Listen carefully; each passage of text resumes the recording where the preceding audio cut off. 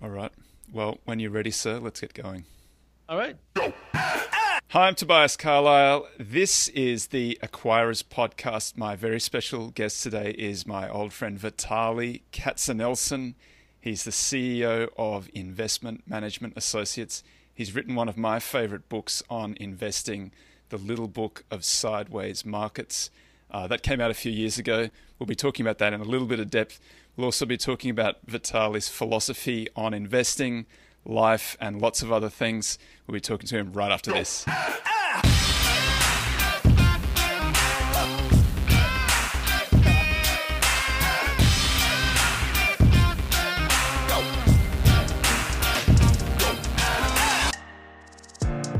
Tobias Carlisle is the founder and principal of Acquirers Funds. For regulatory reasons, he will not discuss any of the Acquirers Funds on this podcast. All opinions expressed by podcast participants are solely their own and do not reflect the opinions of Acquirers Funds or affiliates. For more information, visit acquirersfunds.com. Hi, Vitaliy. How are you? Hi, Toby. I'm doing great. It's such a privilege and pleasure to be on your podcast. You have such a great podcast. I'm a big fan. Well, that's very kind. The privilege is all mine in this instance. I think that you have perhaps the best background story of anybody I've ever had on the podcast. You grew up in Russia and you came to the US and now you're an investor. So can you talk a little bit about what was it like growing up in Russia and how did you get to the States? Yeah, so I didn't grow up just in Russia. I grew up in the Soviet Russia, which is quite different than Russia today. So I grew up in a Murmansk city called Murmansk, which is above the Arctic Circle, by maybe 150 miles from Norway, but the northern part of Norway. So it's very cold, very long winters, very short summers. Like Seattle looks like a sunshine state. I mean, sunshine city compared to Murmansk. So when I was growing up, I knew very little about investing. I think probably the first time I even thought about investing when I watched a movie with Eddie Murphy, Trading Places. In the States, or did you see that in? I know. I think I saw it in Russia when I was still in Russia, and at the time I thought investing was basically what we saw in the movie, trading pork bellies and orange futures, and a lot of people yelling at the stock exchange, whatever, the exchanges. I did not even know that was not even stock exchange then. That was a commodities exchange in the movie, but that's what I thought investing was. So if you ask me in late 80s if I ever going to become an investor, I would have said, of course not. Who wants to do that?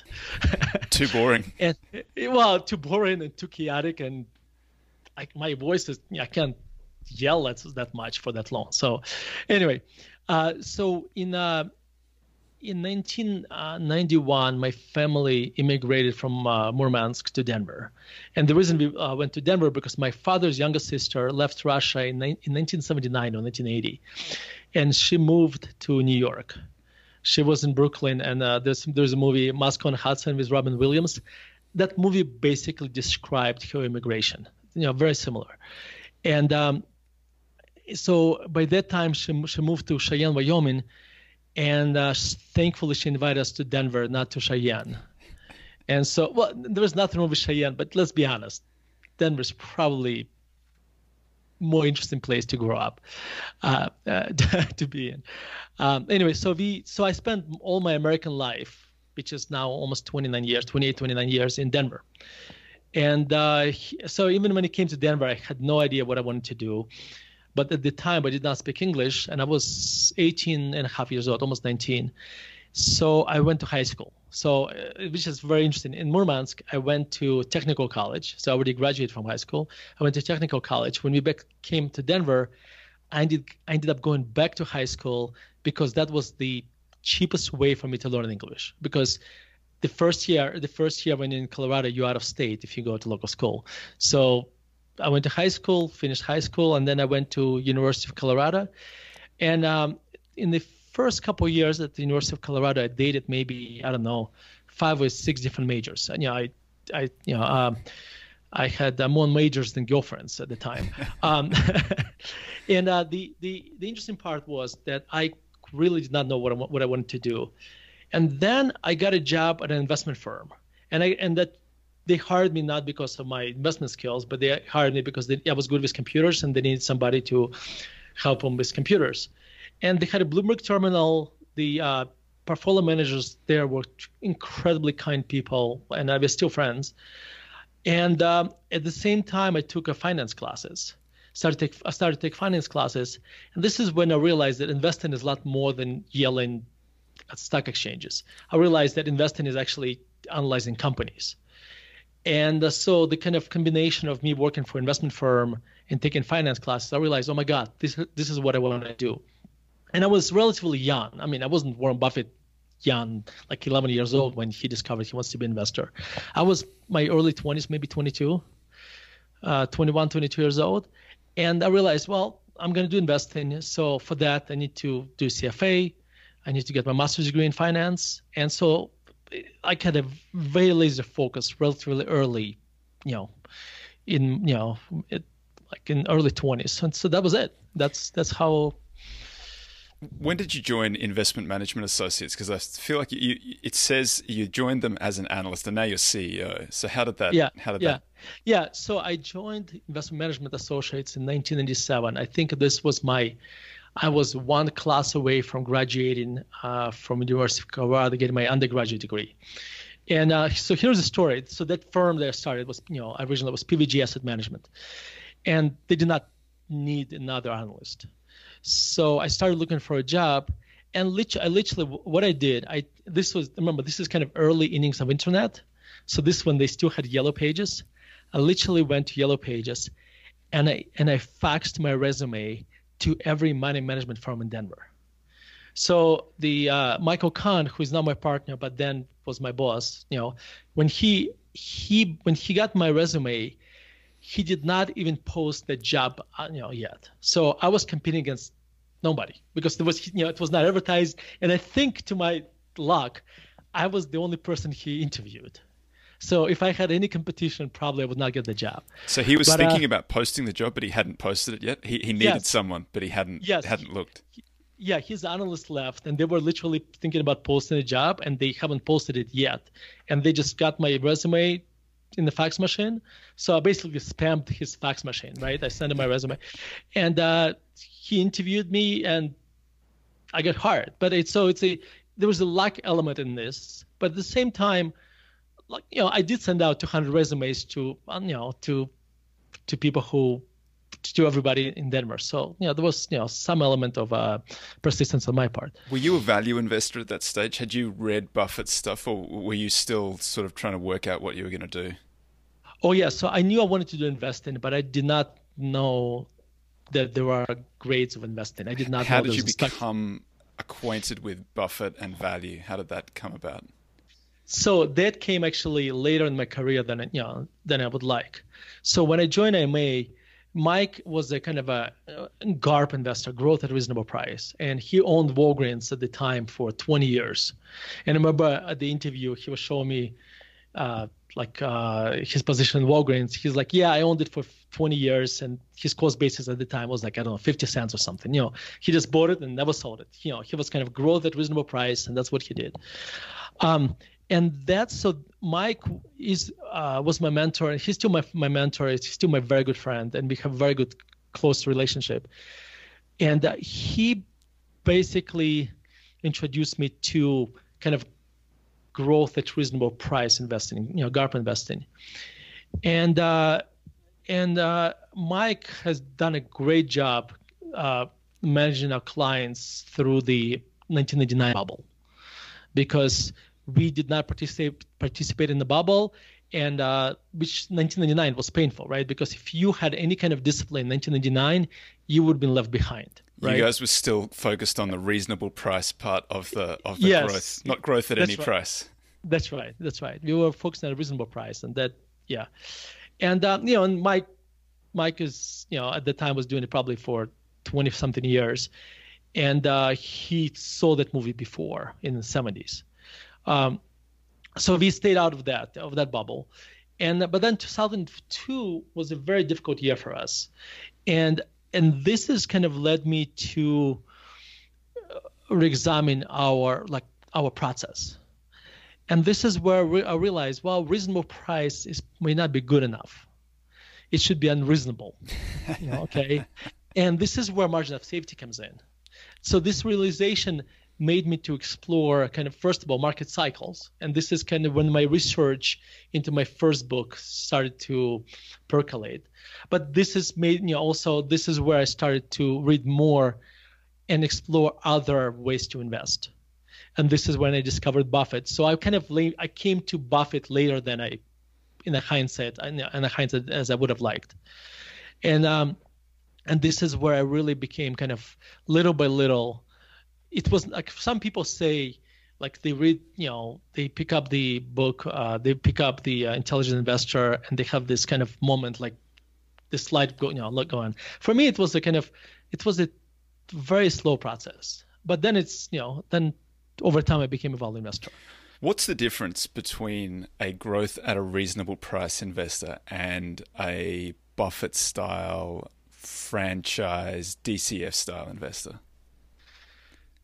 God, that's a good question. I still struggle to find the difference. I think if you buy a company, so let's step back for a little bit. Okay, let's talk about what value investing means to me now, which has changed over time.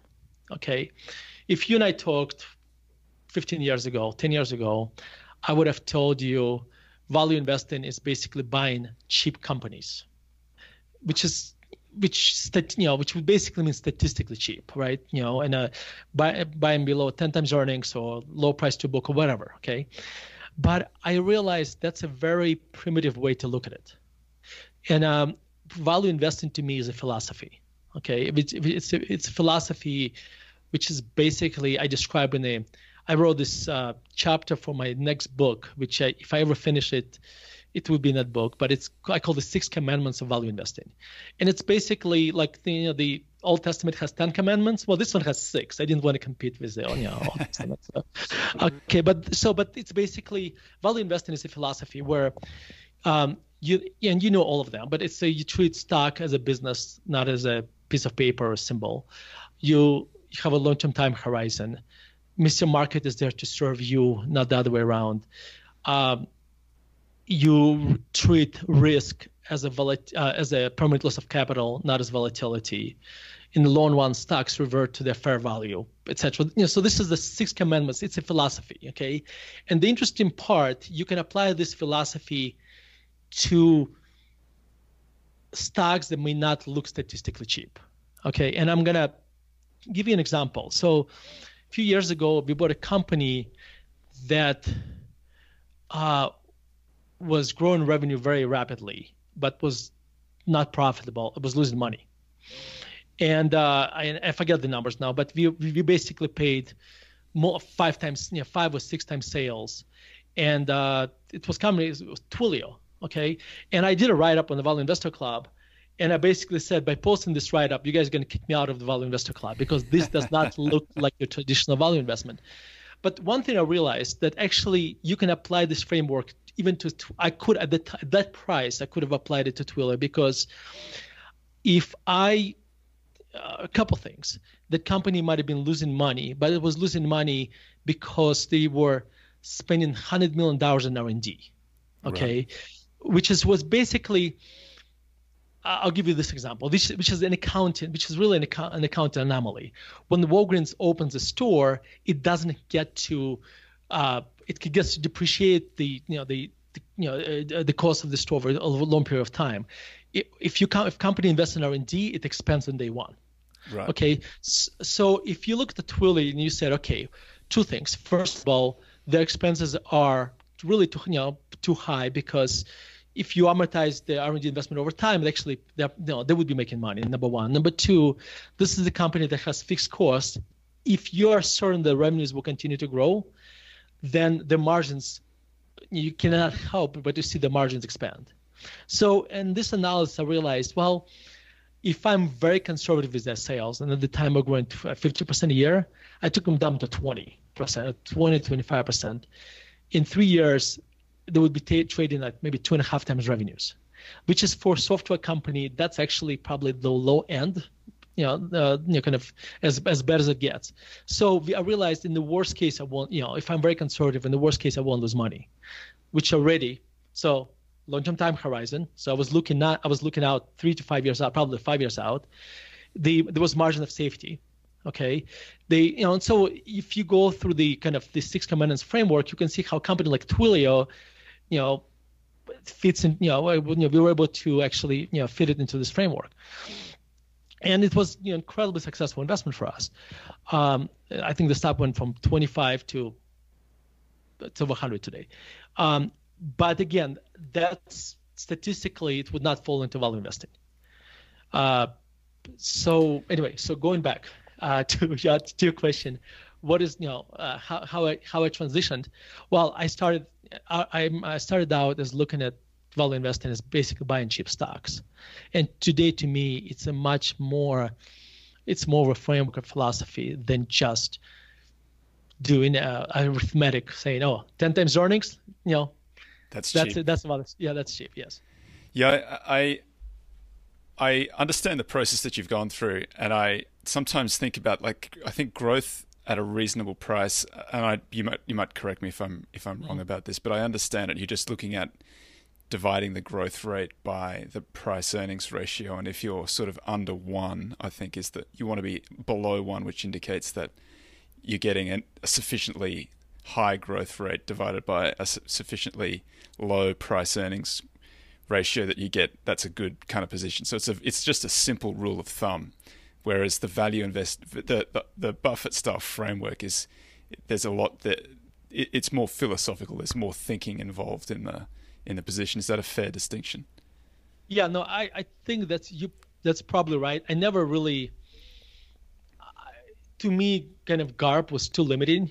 Right. Because let me tell you the limitations of that.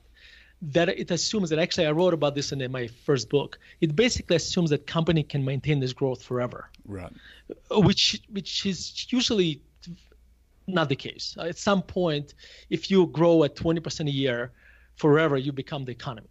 Or you become the industry. Yeah. So there is so you have to assume that the growth rate at some point will slow down. And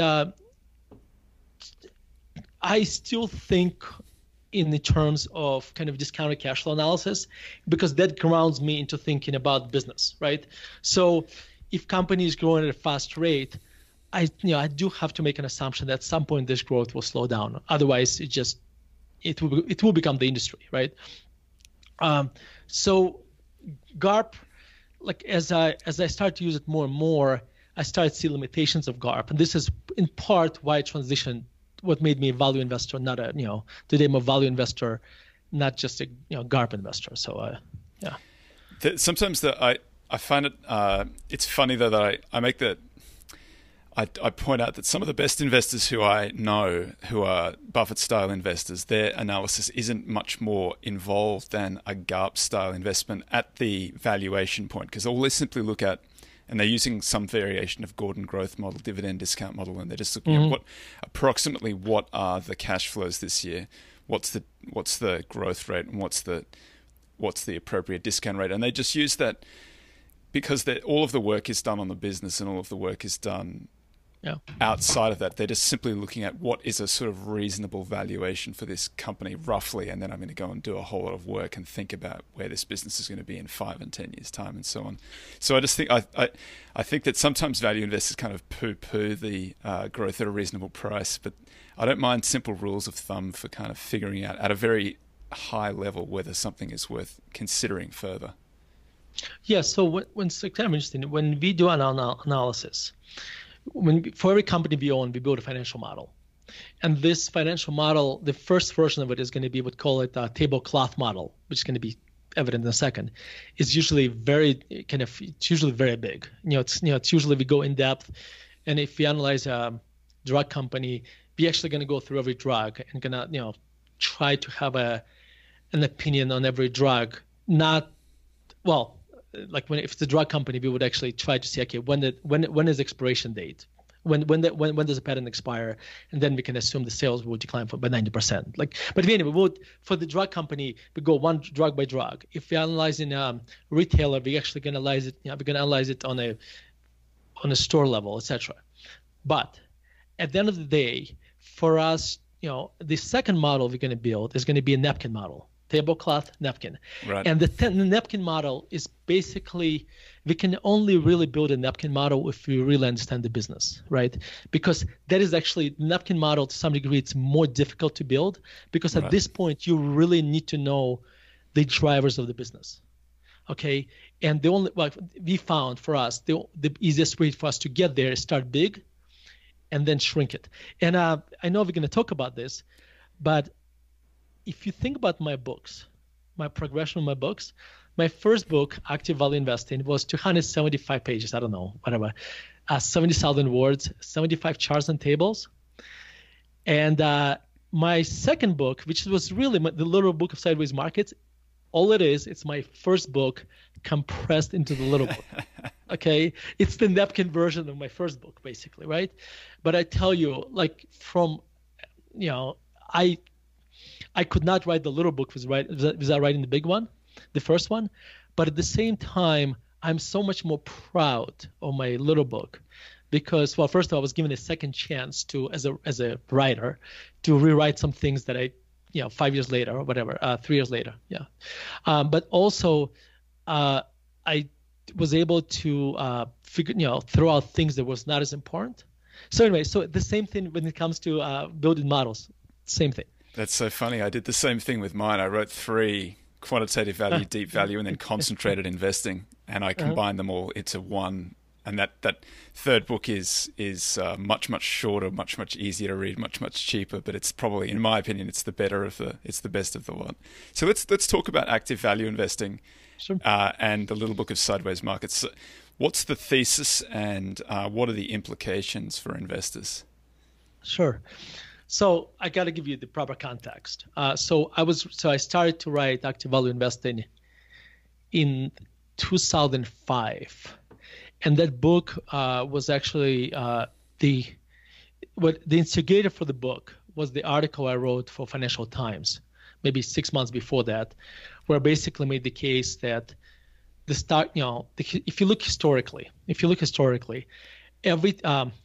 first of all, let's break up. Okay, so when you look at the stock market over the last 100 years or so, you've had a secular trends and you've had a cyclical trends. Secular are the markets that last for a long time, 10, 15, 20 years. And then you have a cyclical markets that it's kind of a volatility inside of those markets. So every time we had a kind of long bull markets, long cyclical bull market, the market that followed was not a bear market, but it was actually a sideways market. Because when we think about markets, we usually hear two terms, bull and bear. But in reality, when it comes to secular markets, we only had one kind of a true bear market, which was 1929. Market declined, I forget, 70%. But in reality, if you look from 1966 to 1982, the market fluctuated a lot. You had probably 30, 50% declines, but it's just up and down over 16-year period, and it really has not gone anywhere. So, and then usually the sideways markets are followed by bull markets, and then you have that last one was from 82 to 2000, and here's the most important part. The sideways markets or bull markets are not caused by economy. The economic growth historically during sideways markets and bull markets was about GDP grew about maybe 3% a year on a real basis. They're really caused by swings of price to earnings, okay? And in fact, I would argue this.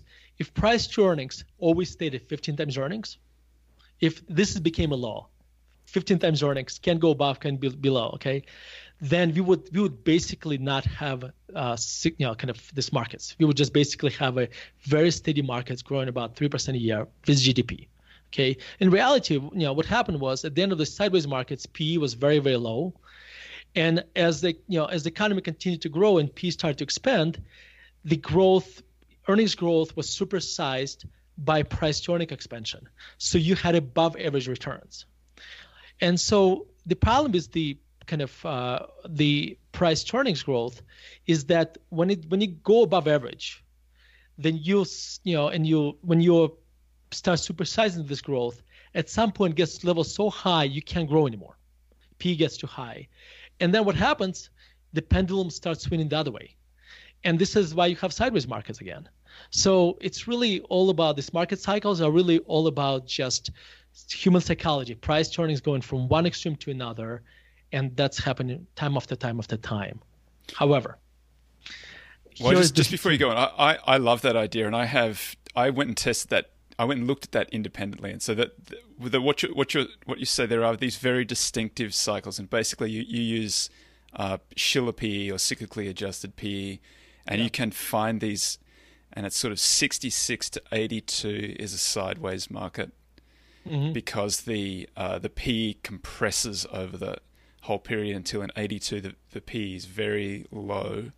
And then 82 to 2000 is this massive bull market. And there's no real change in the underlying earnings. The earnings are growing at a pretty constant rate through the whole thing. It's mostly PE expansion. And so then this is the thing that I think that most people will be surprised by. You come to 2000, and since 2000, and you say to date, that's been a sideways market where PE's been compressing. Or is that not the case, that we bottom in 2009? Well, how do you use this going forward? Yeah, so I just realized in 2000, when I was writing my first book, I was basically assuming we're gonna have a semi-normal economy, okay? And the economy, like if you look at GDP growth, it was semi-normal. One thing that I did not account for is that we're gonna have interest rates going to almost zero, or become negative in some part. $17 trillion of debt today actually has a negative yields. If you try to explain to your spouse what negative interest rates mean, good luck, because I can't. Because I would explain to my wife. So it basically means that I'm going to give you $100 and you're going to pay me back $90.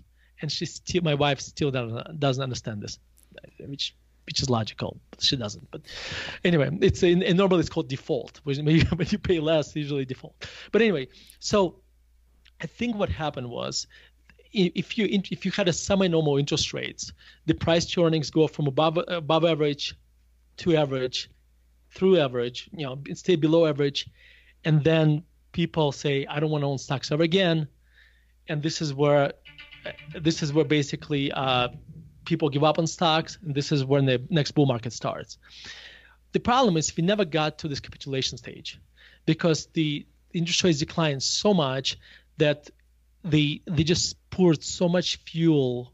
They poured so much fuel on the market that stock price went up. Stock price went up and never looked back. So I would argue that my little book, or my books are more relevant today than they were even when I wrote them, because we are approaching valuations of 1999 again. So was I right in my thesis? I would argue that I was. But again, I'm describing a framework, right? And it's really, this was not a forecasting. This is, in fact, in my first book, I had a charts and table and saying, okay, I have no idea what GDP growth is going to be, and I have no idea what the ending P is going to be. But if you want to forecast, here's a table, put in your numbers, and you can figure out how long this market would last.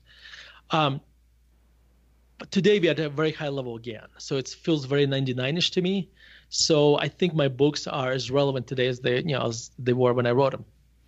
I agree, and I'm not disputing the fact that we're in a sideways market. I just think that we're at the top end of that sideways market, and if we see some of that PE compression, which we could easily see at some stage in the not too distant future, then it looks a lot more like a sideways market if we go down the other side again, because we won't have seen that advancement. Yes. You're working on a new book, The Intellectual Investor. Do you want to give us a little taste of what that's going to be about? Yeah. So just realize, when somebody writes a book, they go to promote it. Okay. So this is one of those books that may come out 5 years from now or 10 years from now. But because to me, it's really, the first book I really wrote it like I had a bucket list item. That's probably the only item I had on my bucket list, to write a book, to make my father proud. My second book was really just John Wiley & Sons came back to me and said, well, you have the big book. How about you write a little book? I'm like, great. But this book I'm really writing for me.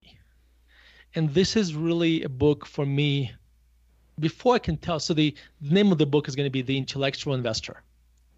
Okay. And it's a play on the intelligent investor. Okay. So what I'm trying to take it's the next iteration of intelligent investing into intellectual investing, or look at it as basically intelligent investing plus creativity. Okay.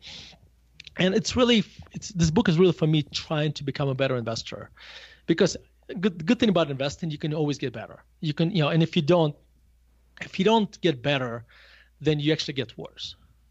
So, this book is for me to get better. So there's a cute story that I read it somewhere. I'm stealing it from somebody, but I don't know from whom. So this woman comes to Dalai Lama and she says, could you please talk to my son? He eats too much sugar. The Lama said, sure, but can you come back in a month? The woman said, sure. So she comes back in a month with her son. The Lama looks at her son and says, stop eating sugar. The woman is bewildered. She's like, I was here a month ago. You could have told me the same thing.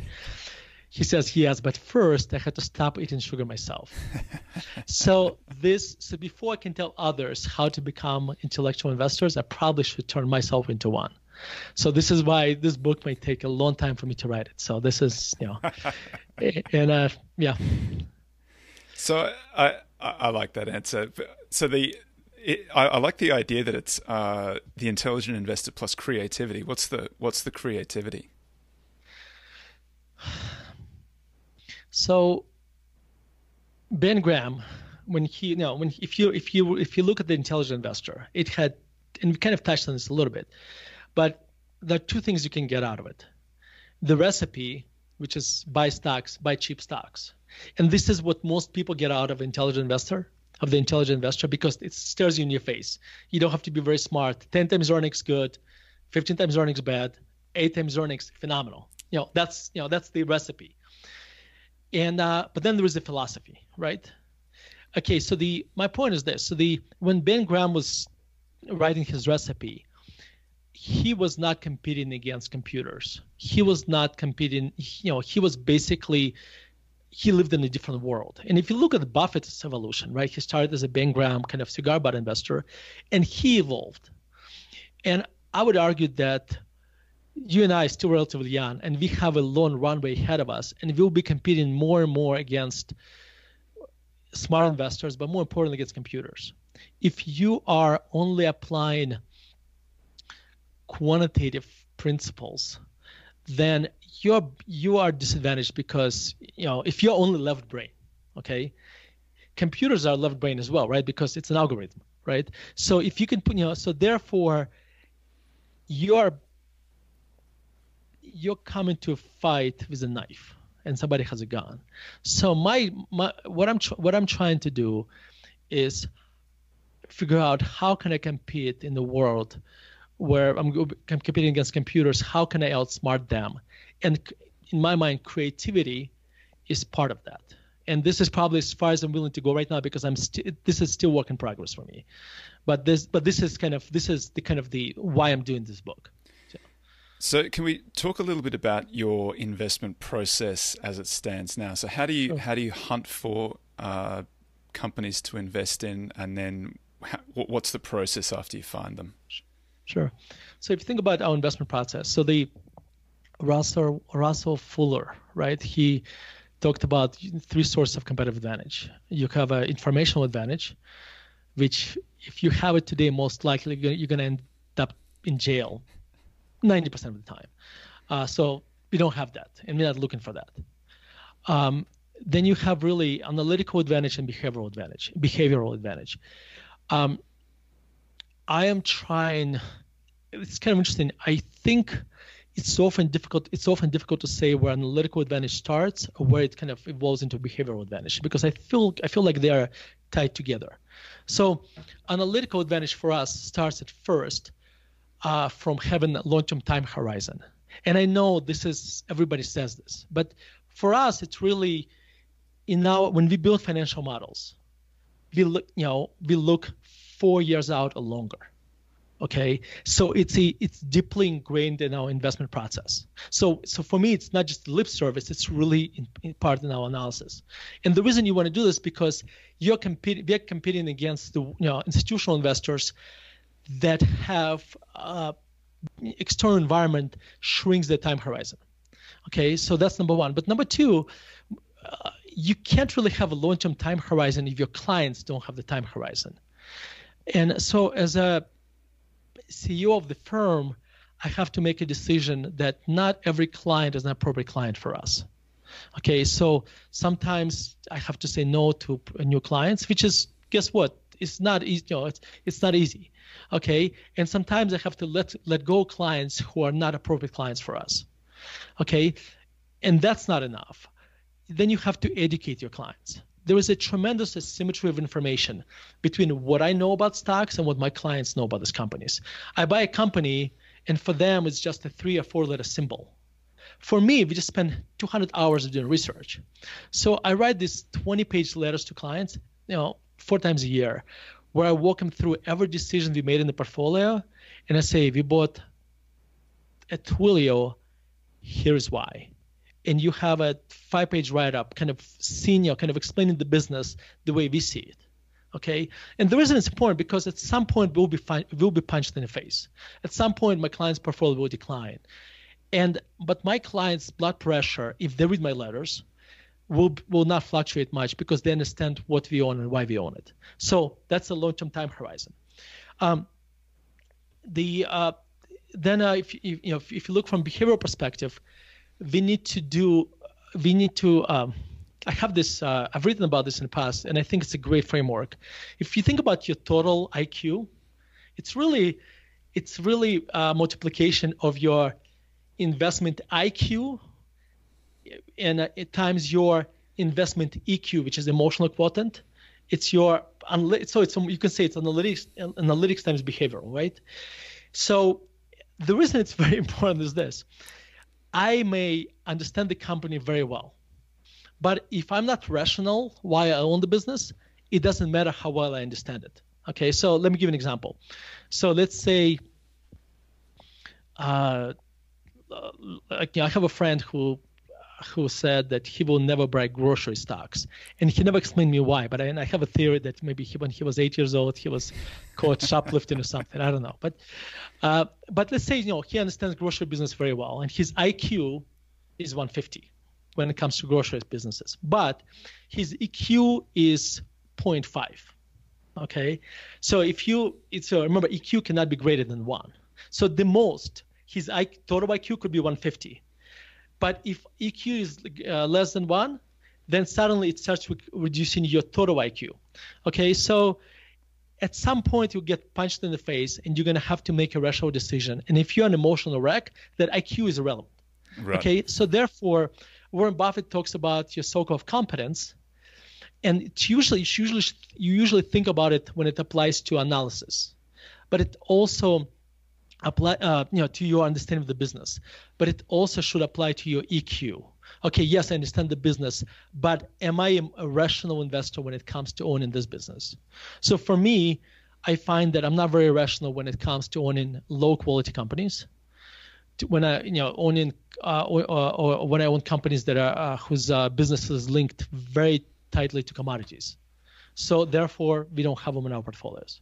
Okay, because I know my limitations. Okay, so that's where your behavioral edge comes. Also, it's kind of interesting. So when you play chess and you go to the tournament, you really don't have a choice in choosing your opponent, right? So you come to the tournament and you have to play the geekiest guy who only thinks about chess, right? In investing, I can come to the tournament and I say, you know what, I want to play against this guy who works out 6 hours a day and he's here just because he lost a bet. Okay, that's what investing is. I can choose my opponent. I can choose stocks I invest in, right? So if there's an area which I don't understand well, I don't have to invest there. So anyway, so the outcome, so part of our advantage, so when I was thinking about competitive advantage, it's not just one thing. It's long-term time horizon. It's being more rational than others. It's it's doing very deep research. And when we get punched in the face, is actually be able to stay rational. Also, I run a relatively small firm, and I compete against giants, right? And I look at it as an advantage, because we don't have an institutional imperative of creating a portfolio that looks like a kind of Noah's Ark. Warren Buffett calls it Noah's Ark, where you own two of everything. Right. Okay. So we are, like most institutional investors today, are forced to, they look, and the consultants look at their portfolio and compare them to the S&P 500 or whatever the index compared to, and say, and so what happens? Institutional investors have to underweight or overweight certain industries, etc. We don't do any of this stuff. We just basically buy high quality companies and we buy them cheap. So I don't have that. We don't market to institutional clients, and we don't want them to be as clients. So we don't have nothing that's we don't have that handicap in us. Also, we have a research. I have a huge research network. We have a conference every year, Value X Vail, and we limit it to 40 people. It's a non-for-profit conference where you have other investors, diehard investors, come and share ideas. And over the years, I was able to build a huge network of people I talk to on a consistent basis. So I have a flows of ideas coming not just from me doing screen or reading Value Investor Club or doing other things. I also get have exposure to a lot of ideas coming from my research network. So that describes part of our process, I guess, but I'm not sure which. No, that's good. I always, anybody who mentions chess, I always ask what their favorite opening is. Oh my God, I go back and forth, but I probably just go to E2, E4. So that's at the end. But yeah, I like that. I like to play the English. We had just had Connor Haley on, and he likes the bird just because it's a very weird opening. But sorry, I interrupted. Keep going. Yeah. But anyway, but at the end of the day, you want to have a research process which allows you to be as rational as possible. Okay, and that's my goal. I want to be as rational as possible with my portfolio. And because you'll get punched in the face, and then what you do after that, that's really going to determine your returns in the long run. I want to talk about rationality and irrationality in relation to a particular stock in one moment. But just before I do, just talk to me a little bit about the portfolio. How do you think about sizing positions? Do you trim? How many positions do you hold? What does the portfolio look like? Yeah. So for me to talk about this, I have to understand who my clients are. I really have two types of clients. People come to me and say, Vitaliy, here's my life savings. Don't screw it up. And so in this case, we would have what I would call a kind of diversified portfolio, where position sizes will go from 3 to 7%, and you're probably going to have 25 positions. Okay. And position sizing, and it's going to be the case in both portfolios. The second portfolio I'll discuss as well. But it's basically the higher the quality of the company and the cheaper it is, the larger the position is. Okay. And the lower the quality and the less, the more expensive it is, the lower position size. It's all relative. So we would have 7% positions if it's an incredibly high quality company and it's incredibly insanely cheap. Okay, so that's the kind of diversified portfolio. And then I have clients who say, Vitaliy, here is 10 or 20% of my life savings. Please invest it for me. So in this case, I could be more aggressive, and position sizes would go from 7 to 15%. Right. So it's a much more focused portfolio. It's not appropriate for a client for whom I manage all their life savings, but it's appropriate for a client for whom I have maybe 10, 15, or 20% of their total portfolio. So that's how we position size. And one thing that's very important is that we are very formulaic when it comes to position sizes, because we want to control our emotions. It's really, when we analyze a company, we actually, you're going to like this, we have a quantitative process where we figure out, every company, we rate A, B, C, and D on quality. And if it's a company, that at some point it could be 7% position. If it's a big company, it will never be more than 5% position. And so we are doing company analysis and figure out what quality it is, and what discount to the fair value is, and that basically on a formulaic basis leads us to position sizing. We try to keep it, kind of, because you know how it is. You fall in love. You're like, oh my God, this is the best company ever, and I love it to death. And let's put 20% of the portfolio in it. Well, we don't do that. So when you manage, and this is the serious point, when you manage somebody's life savings, it's an incredible responsibility, and therefore we take it incredibly seriously, because yes, I'm not taking people out of burning houses. What we do is let me put this, I'm not doing God's work. Okay, I get that, but at the same time, when you have somebody's life savings, you're not gonna have any more money. These people, that's all money they're ever gonna have. You really don't want to screw it up. So this is why we are so thorough with our process. This is why we try so hard to be rational. Anyway. That's a great answer. So let me segue away from that, and let's talk irrationality and rationality when it comes to Tesla. Oh my God. Okay. So, all right. So Toby, I wrote the 30. So I'll start from afar. I bought Model 3. Okay. Okay. And a normal person would just enjoy driving it, and I did enjoy driving it. But then I ended up writing a 37-page article. 11-part article, which people can find on my website. It's everything. So to me, it was interesting because I was blown away how great the car is. I realized, I'm not sure if it's, I realized that electric car is the car of the future. I'm not saying Tesla is the company of the future. I'm just saying I can see how like internal combustion engine cars, what called ICE cars, are basically the horses. And the EV cars and the electric cars are the cars of the future, basically. So, and as an investor, there's so many implications there. So one thing I realized, as an example, that today people think about General Motors, etc., and Ford, and for them it's a foregone conclusion that General Motors will be able to make great electric cars, and that their market share will be the same in electric cars as it was in the internal combustion engine cars.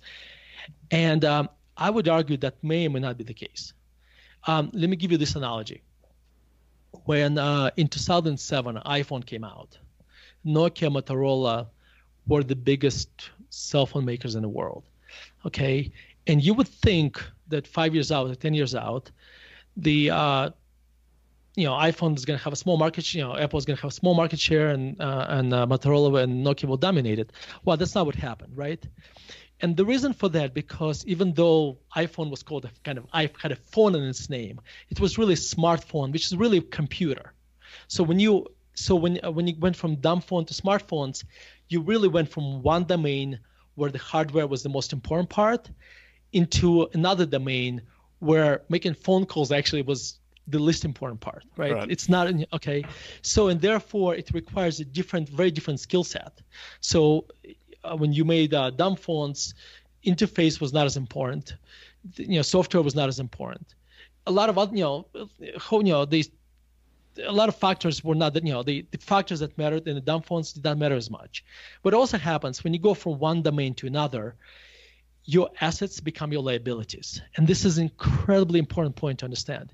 If you had 5,000 engineers that focused on, I don't know, I'm just making this up, on plastic, whatever that is, on whatever the dumb phone's expertise was, those engineers become liability because their knowledge actually weighs you down.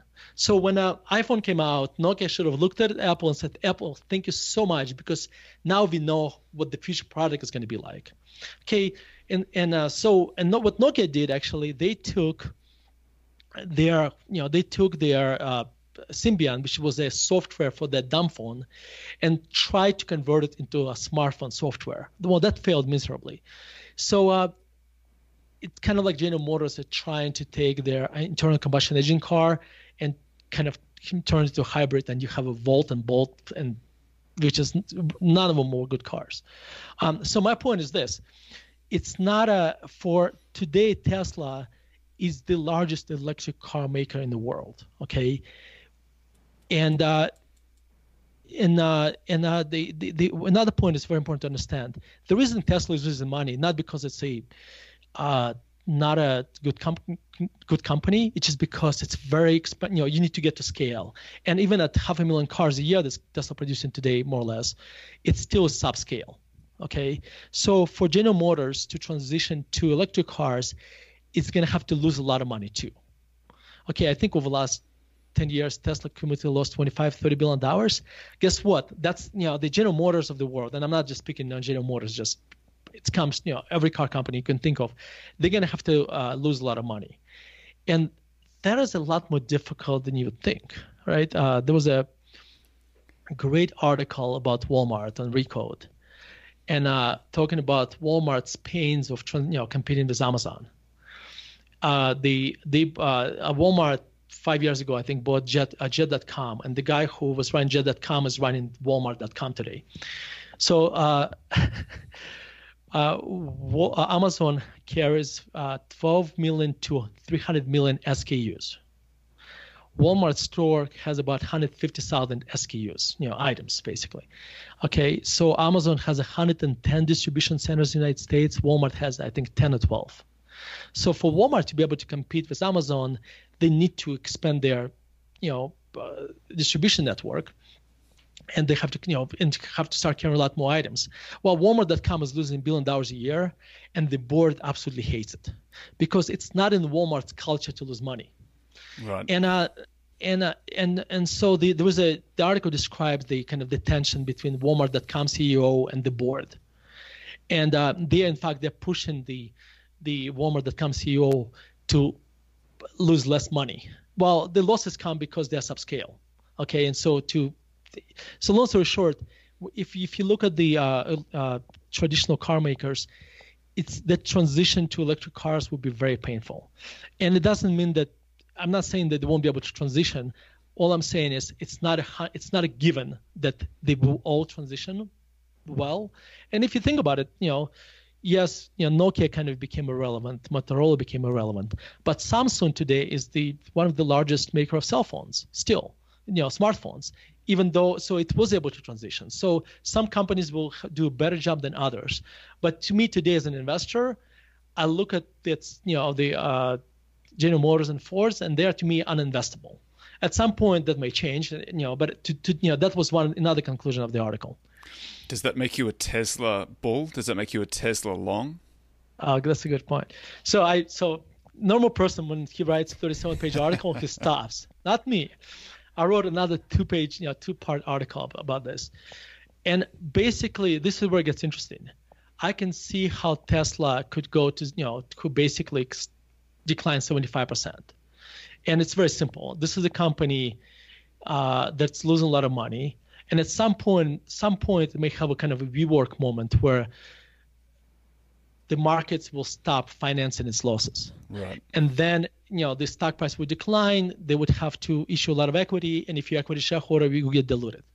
Okay. So and maybe at some point we get bought out at $10 billion valuation, which would be 75% decline. So I can see that. I can also see how if right now they have a run rate about 500,000 cars a year, roughly. At some point I can see how they could be producing 1 or 2 million cars a year, and if they do this, they would have much higher earnings, and then you can see the stock price going up 3, 4, 5-fold. Okay, so I can see both sides. Here's where I struggle. I have no idea what probability to put on each one. So I'm neither bull nor bear, but there was it's kind of funny. The very last part about in my Tesla series, I wrote about tribalism, and this is probably the most favorite 800 words out of 16,000. Yeah, it's almost like a little book, right? And that was actually my favorite part by far, because if you go on Twitter and you type TSLA, which is Tesla, you'll see a lot of people who are raving how much they love the car, like I am, and how much how Elon Musk is great, etc. And then if you add a Q at the end, TSLA Q, you have Tesla Qs. And basically the Q comes from this. When a company goes bankrupt, you add Q to the symbol. So when GM went bankrupt, I think they added the Q. So this is kind of Tesla bears, right? And so you have this tribalism. You have Teslas versus Tesla Q. You have bull versus bears. And I was thinking about it, like when some tribalism is actually good, right? Like I'm very tribal when it comes to my family. My kids know that no matter what, I'll be on their side. And this came like when we were cavemen and we were in one cave and there were tigers outside. We were a tribe, right? It was us versus them. It's us versus a tiger, right? It's, so that's where tribalism came. And tribalism is probably good in sports, right? My partner, Mike, went to CU Boulder. And CU Boulder and Nebraska don't like each other, And so he had a sticker on his desk a few months ago in August. It said, don't wait till September. Start hating Nebraska now. Okay, that is a true, kind of, CU Boulder fan. Okay, and so that kind of harmless, it's very harmless tribalism, I guess, unless you are kind of a soccer fan in Brazil, then it becomes a very different story. And you have tribalism in politics. I'm not going to go there. But when it comes to investing, tribalism is very dangerous because it's really, there is no them. If I'm a bull, if I'm positive on Tesla or on any stock, and somebody has a different opinion, it's not them. I should look at them as my friends because what I should be trying to do is figure out where could I be wrong. There was this great saying by Seneca, time will discover the truth. And so the truth in this case is really fundamentals, right? What will this company's earnings going to be 5 years from now, 3 years from now, what the price to earnings is going to be, and how this business will look like. If somebody has a different opinion from me, and that opinion is derived from doing research, I should embrace it. I should actually try to go out of my way to figure out what they're thinking. So it's not there is no them in investing. So it's not us versus them. And I learned that in Jewish law, which is kind of interesting. When you have a capital punishment case, if a jury comes with unanimous guilty decision, then the person is let go, goes free. Again, I'm going to repeat again. If the guilty decision is unanimous, let the person go, which is kind of counterintuitive, It right? is. And kind of, yes. But their thinking is this. If there was not a single person who disagreed, Right. most likely the decision was not well thought out. Okay. Right. That's great. So at IMA, we kind of encourage this, it's healthy debate because again, we're just looking for the truth. And that's what investing is about, really search for the truth to some degree. Because again, time will discover it at some point anyway. So we just want to find it before time does. So anyway, so there was this comedian, Milton Barrow, who said, I used to be bullish, then I was bearish, and now I'm brokish. Okay, so my point is just don't be tribalish, Right. then you won't be brokish. Anyway, so that's my kind of Tesla arc. I like that. I think that's great analysis. That's you make a very compelling argument. Talk to me a little bit about the Softbank WeWork fiasco that's going on right now, and is there a VC bubble? What's the impact of Softbank on the market? Yeah. So this is actually ended up being one of my most controversial investments, which is we bought Softbank in 2015. At the time, nobody knew what Softbank was. I think when we bought it, my client said, "Why are you buying this Japanese bank?" I mean, really, it's just They don't remember Masason from the .com, the first .com boom. That's right. No, that's right. Well, I guess they didn't. But so yes. So when you're buying SoftBank at the time, and this is very important to understand why we bought it. At the time, if you look at SoftBank owns some assets. It's owned at the time, it still does, Japanese Telecom, which is the third largest telecom in Japan. And when I say third, it's the market share is maybe a few percentage points behind like number one, number two. So it's still very large at scale, telecom. It owns almost half of Yahoo Japan, and it owns at the time 30% of Alibaba. Now it's 25%. And so if you just literally took the sum of all these three companies and took out debt, you would realize that you were buying SoftBank at the time 50 cents on the dollar. Okay, so why the discount? Well, here's the discount. So the reason the discount happened was because SoftBank also bought Sprint. They bought 80% of Sprint, and so the Sprint was still public equity. It was public entity. And Sprint, when SoftBank bought it, they thought they would be able to merge it with T-Mobile. That did not happen, and Sprint was bleeding money, had a $30+ billion of debt. So two things happened. First of all, investors, what they did, they took Sprint's debt and consolidated to accounting rules say if you own majority position of something, you have to consolidate its debt. Okay, and I see the logic behind it. Except Sprint was a separate legal entity. If Sprint went bankrupt, SoftBank would not be responsible for that debt. That's point number one. So for accounting purposes, it was consolidated, but it was non-recourse to SoftBank. So it would have been bad if they'd lost it, but it wasn't necessarily going to be fatal to the mothership. That's point exactly. There was another point. If you do the math, if Sprint would go bankrupt, then the value of SoftBank would decline, but it was still significant margin of safety. In other words, even the sum of all the assets I mentioned still was worth more, even if Sprint went to zero. So that was another one. So this was our contrarian view, and we looked at SoftBank, and we thought it's run by a phenomenal CEO.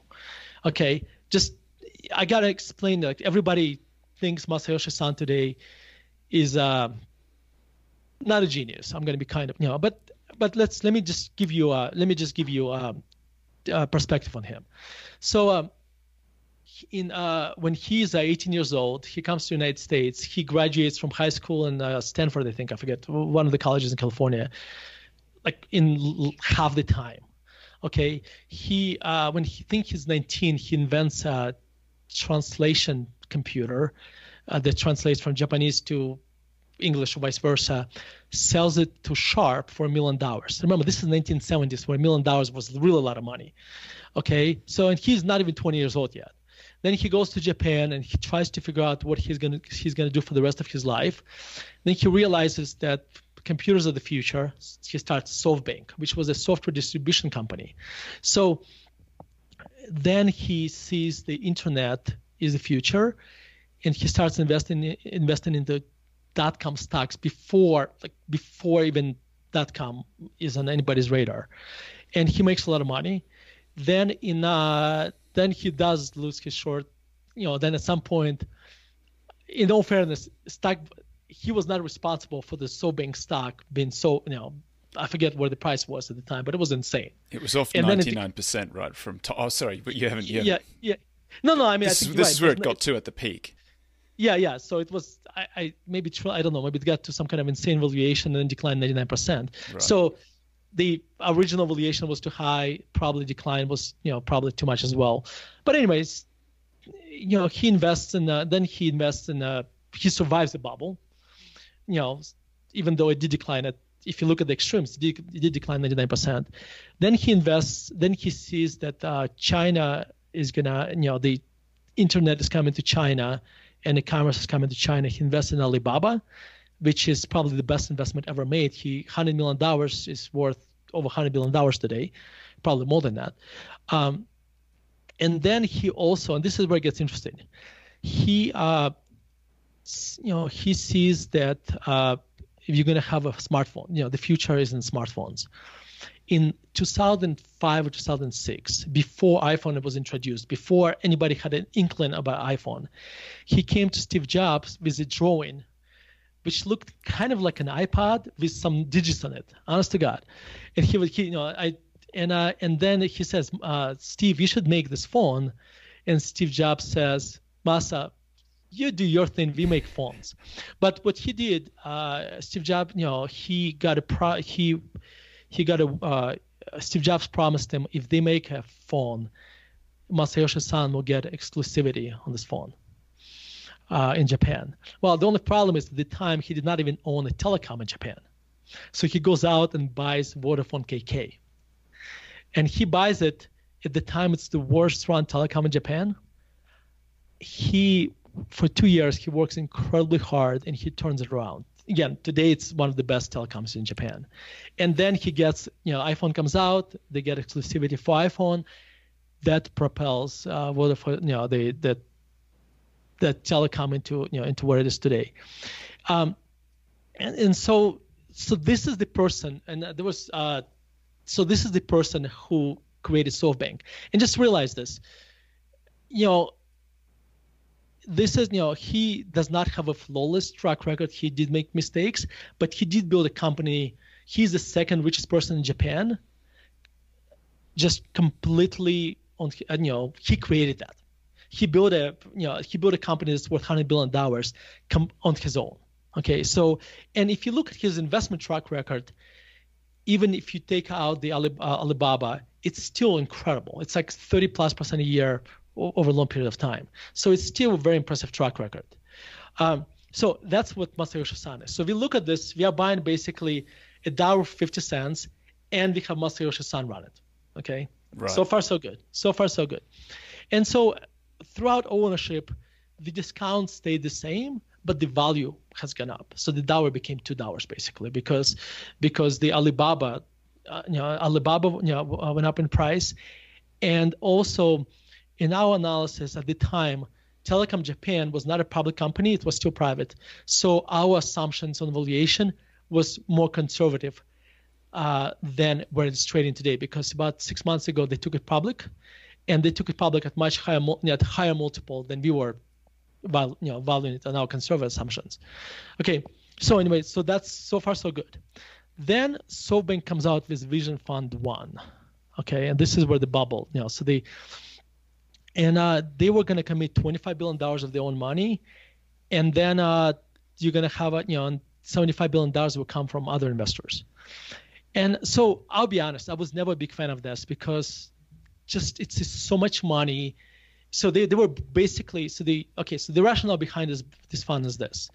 Masayoshi Son thinks that we're going to have a singularity. Singularity is basically where computers become smarter than humans, which I think is going to happen at some point. I just have no idea when.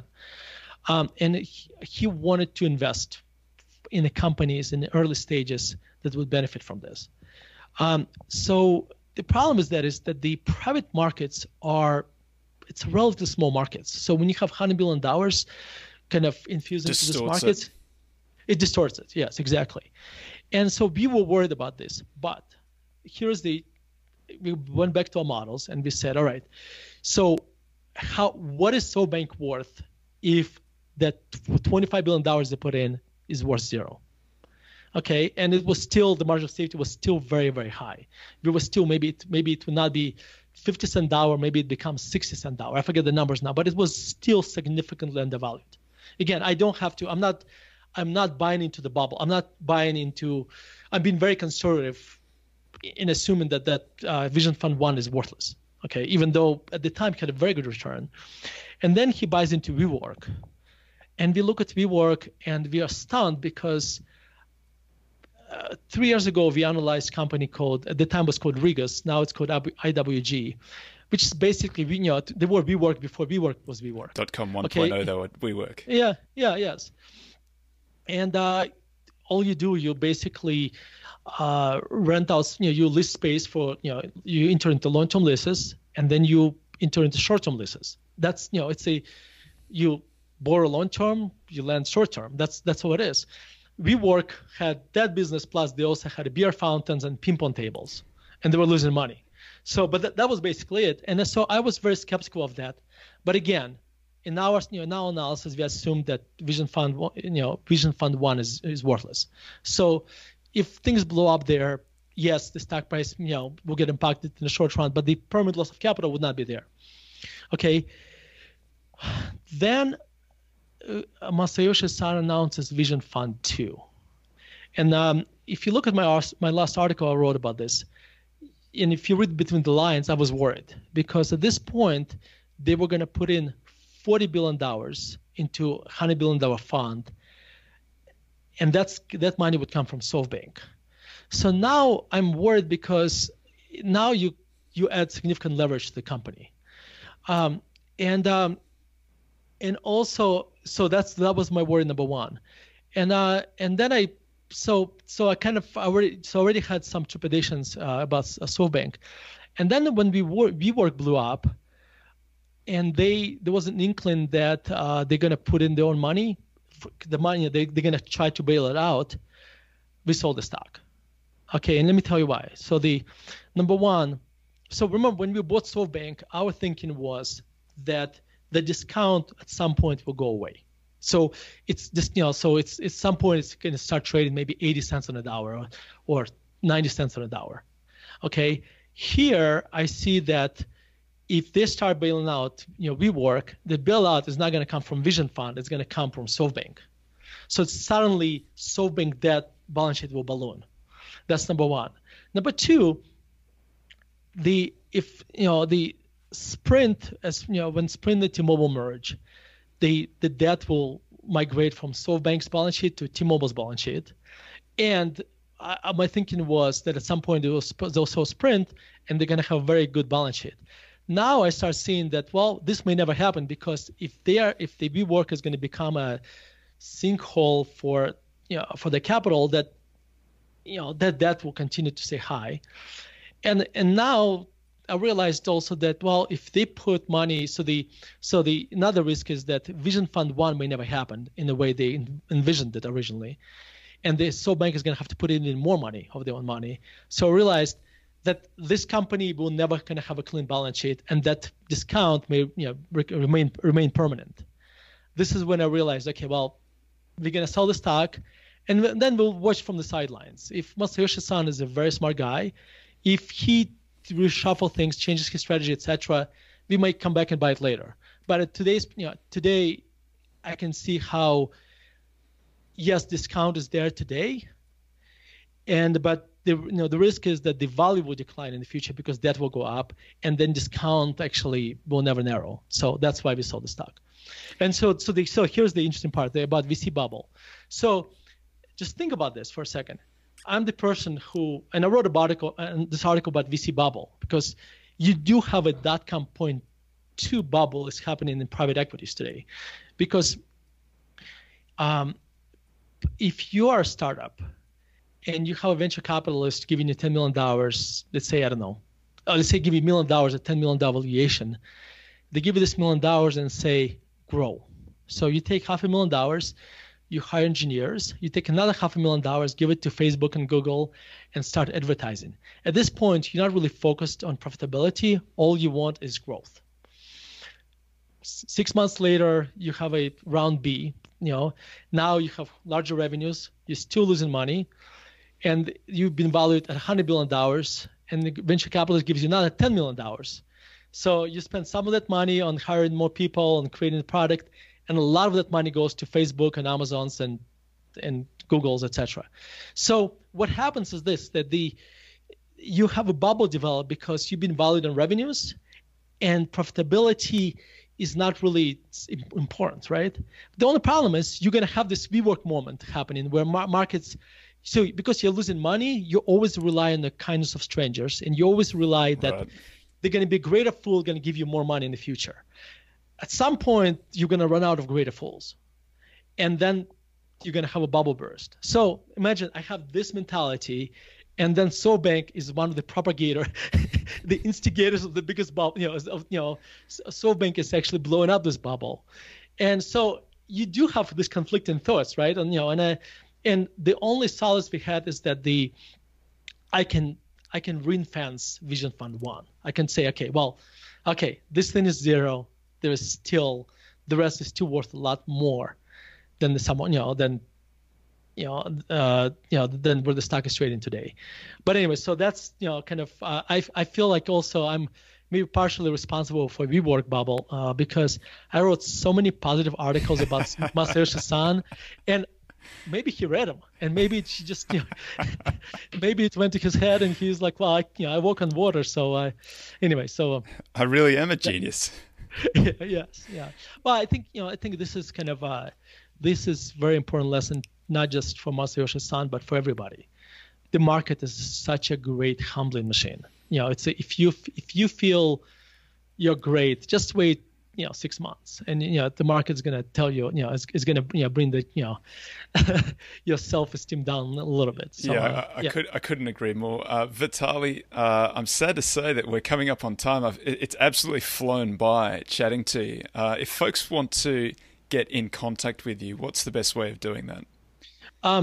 Yes, so they can read my articles on contrarianedge.com, contrarianedge.com. We'll put a link to that in the show notes as well. And we have a podcast which is not as great as yours, and it's not even a podcast. It's really kind of articles on tape. It's just when I write articles, you can listen to them read to you by a professional narrator, so you won't have to listen to my voice.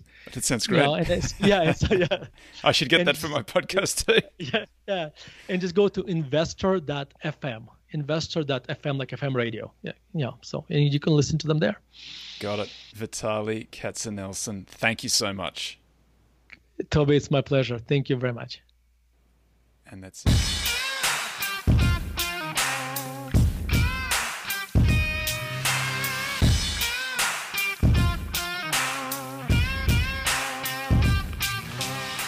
Hey, it's Tobias here. If you want to learn a little bit about my firm or see my portfolio, head on over to acquirersfunds.com.